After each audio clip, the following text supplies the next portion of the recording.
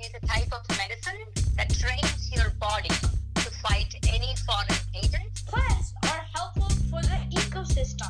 It's an electronic device for storing and processing data. The nervous system is all the collection of nerves in your body. Yeast is a eukaryote. Welcome to Spectacular Science, where it's all about science, with your host, Akshay.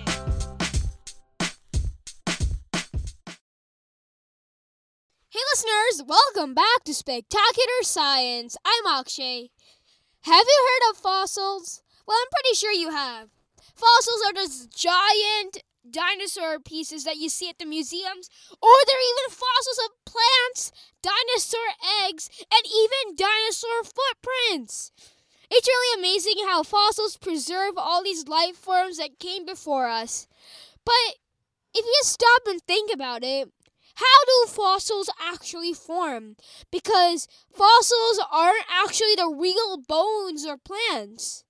They are just an imprint or a copy of the bones or plants or any other remains that were actually there. So you're not actually touching a dinosaur bone.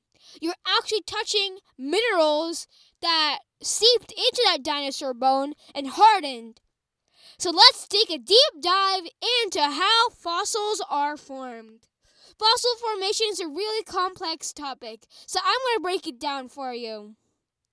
The first step is for an animal or plant to die. When they die, they get buried under layers and layers and layers of soil and sediment and rock. Those layers pile up over millions of years. So that explains why fossils are so rare and take so much time to form.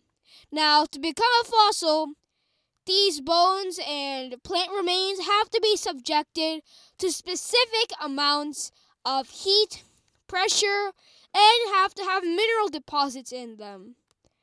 So for that to happen, that takes another million years.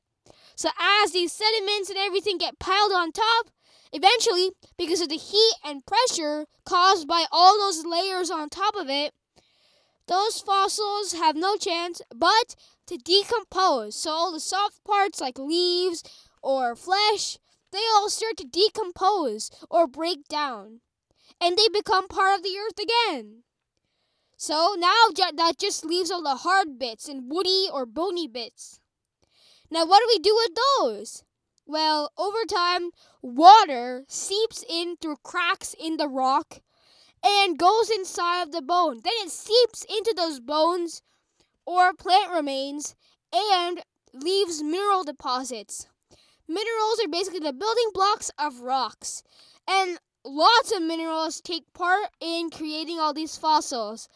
So the water basically is like a transporter that brings all the minerals inside of that bone and start breaking down the bone and replacing it with actual minerals. So that starting to build up on that bone. And over time, that bone starts to decompose as well. And that leaves this imprint. An imprint is basically a copy of something, but it's not the actual thing.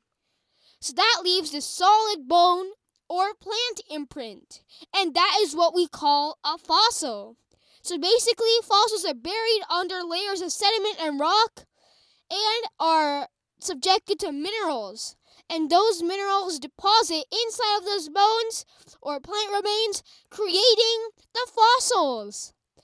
That's basically how fossils are formed. But there's so many different types of fossils, like actual bones, imprints of plants, even footprints. This all happens in the same process, but are subjected to different environments. For example, if we're trying to preserve dinosaur footprints, those footprints get buried under those layers of rocks and sediment and eventually turn into minerals because of the water. It's the same process, except to form different types of fossils, the bones or plant remains have to be in the right place at the right time. It's really a matter of luck because not all bones or not all remains can turn into fossils. Only some of them, which are under the right conditions, can. And that's why fossils are such a rare find. But if you go on a beach and look really, really, really hard, you may find fossils of ancient sea creatures and shells of ancient sea creatures. Fossils are really common around on the ocean or near bodies of water because the water in those areas have lots of minerals in them, and that leads for a faster fossil formation because those organisms don't have to get buried for a long time. The water can just seep in there when it's only buried like halfway, and that will create a fossil in the same steps, except it just takes less time. That's why fossils are mostly common around bodies of water, especially the ocean, because it has so many minerals floating inside of that water. Fossils are usually found in sedimentary rocks. You can learn more about rocks on our episode called Rocks. They're found in sedimentary rocks because all those layers of sediment pile up on top of those fossils, creating sedimentary rock with fossils inside of it. And since they mostly form in sedimentary rocks, scientists can tell how old fossils are in what location they're found. This is using the fossil record and records of rocks from ancient times. We can use this to figure out how old fossils actually are. Fossils help us understand so many things like dinosaurs, ancient plants, ancient humans, and even the theory of continental drift. It's all thanks to fossils, which are remains of animals and plants that are preserved for a long time. You know, I should go fossil hunting in the yard around the lab. But before I go, what did we learn today?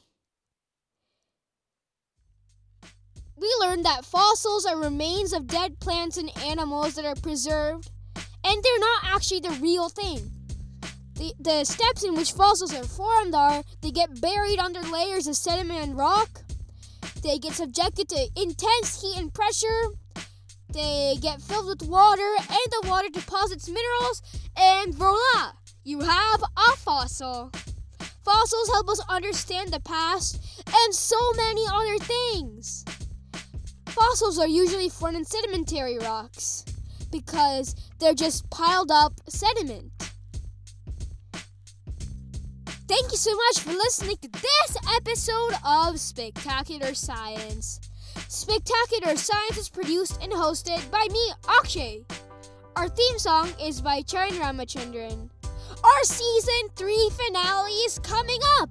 It's actually next episode, episode 75. Join us as we conclude this year of Spectacular Science, and we'll start up next year. Please contact this podcast by going to spectacularsci.com/contact or emailing us at podcast@spectacularsci.com. It makes my day when I get your comments, questions, and all of your wonderful artwork. Keep them coming! Please visit our website, spectacularsci.com, to find interactive activities, articles, and blog posts. That's spectacularsci.com. Please sign up for this exclusive membership at spectacularsci.com/membership. By signing up, you'll get bonus facts of the day, episodes, and activities. Sign up now. Please subscribe to Spectacular Science on Apple Podcasts, Google Podcasts, Spotify, or Amazon Music. By subscribing, you get all of the episodes automatically and support the show at the same time. We really need your help to grow. Also, please write a review on Apple Podcasts. We really need your help. Thank you so much for listening, and we'll see you on the Season 3 finale, episode 75 of Spectacular Science. Bye!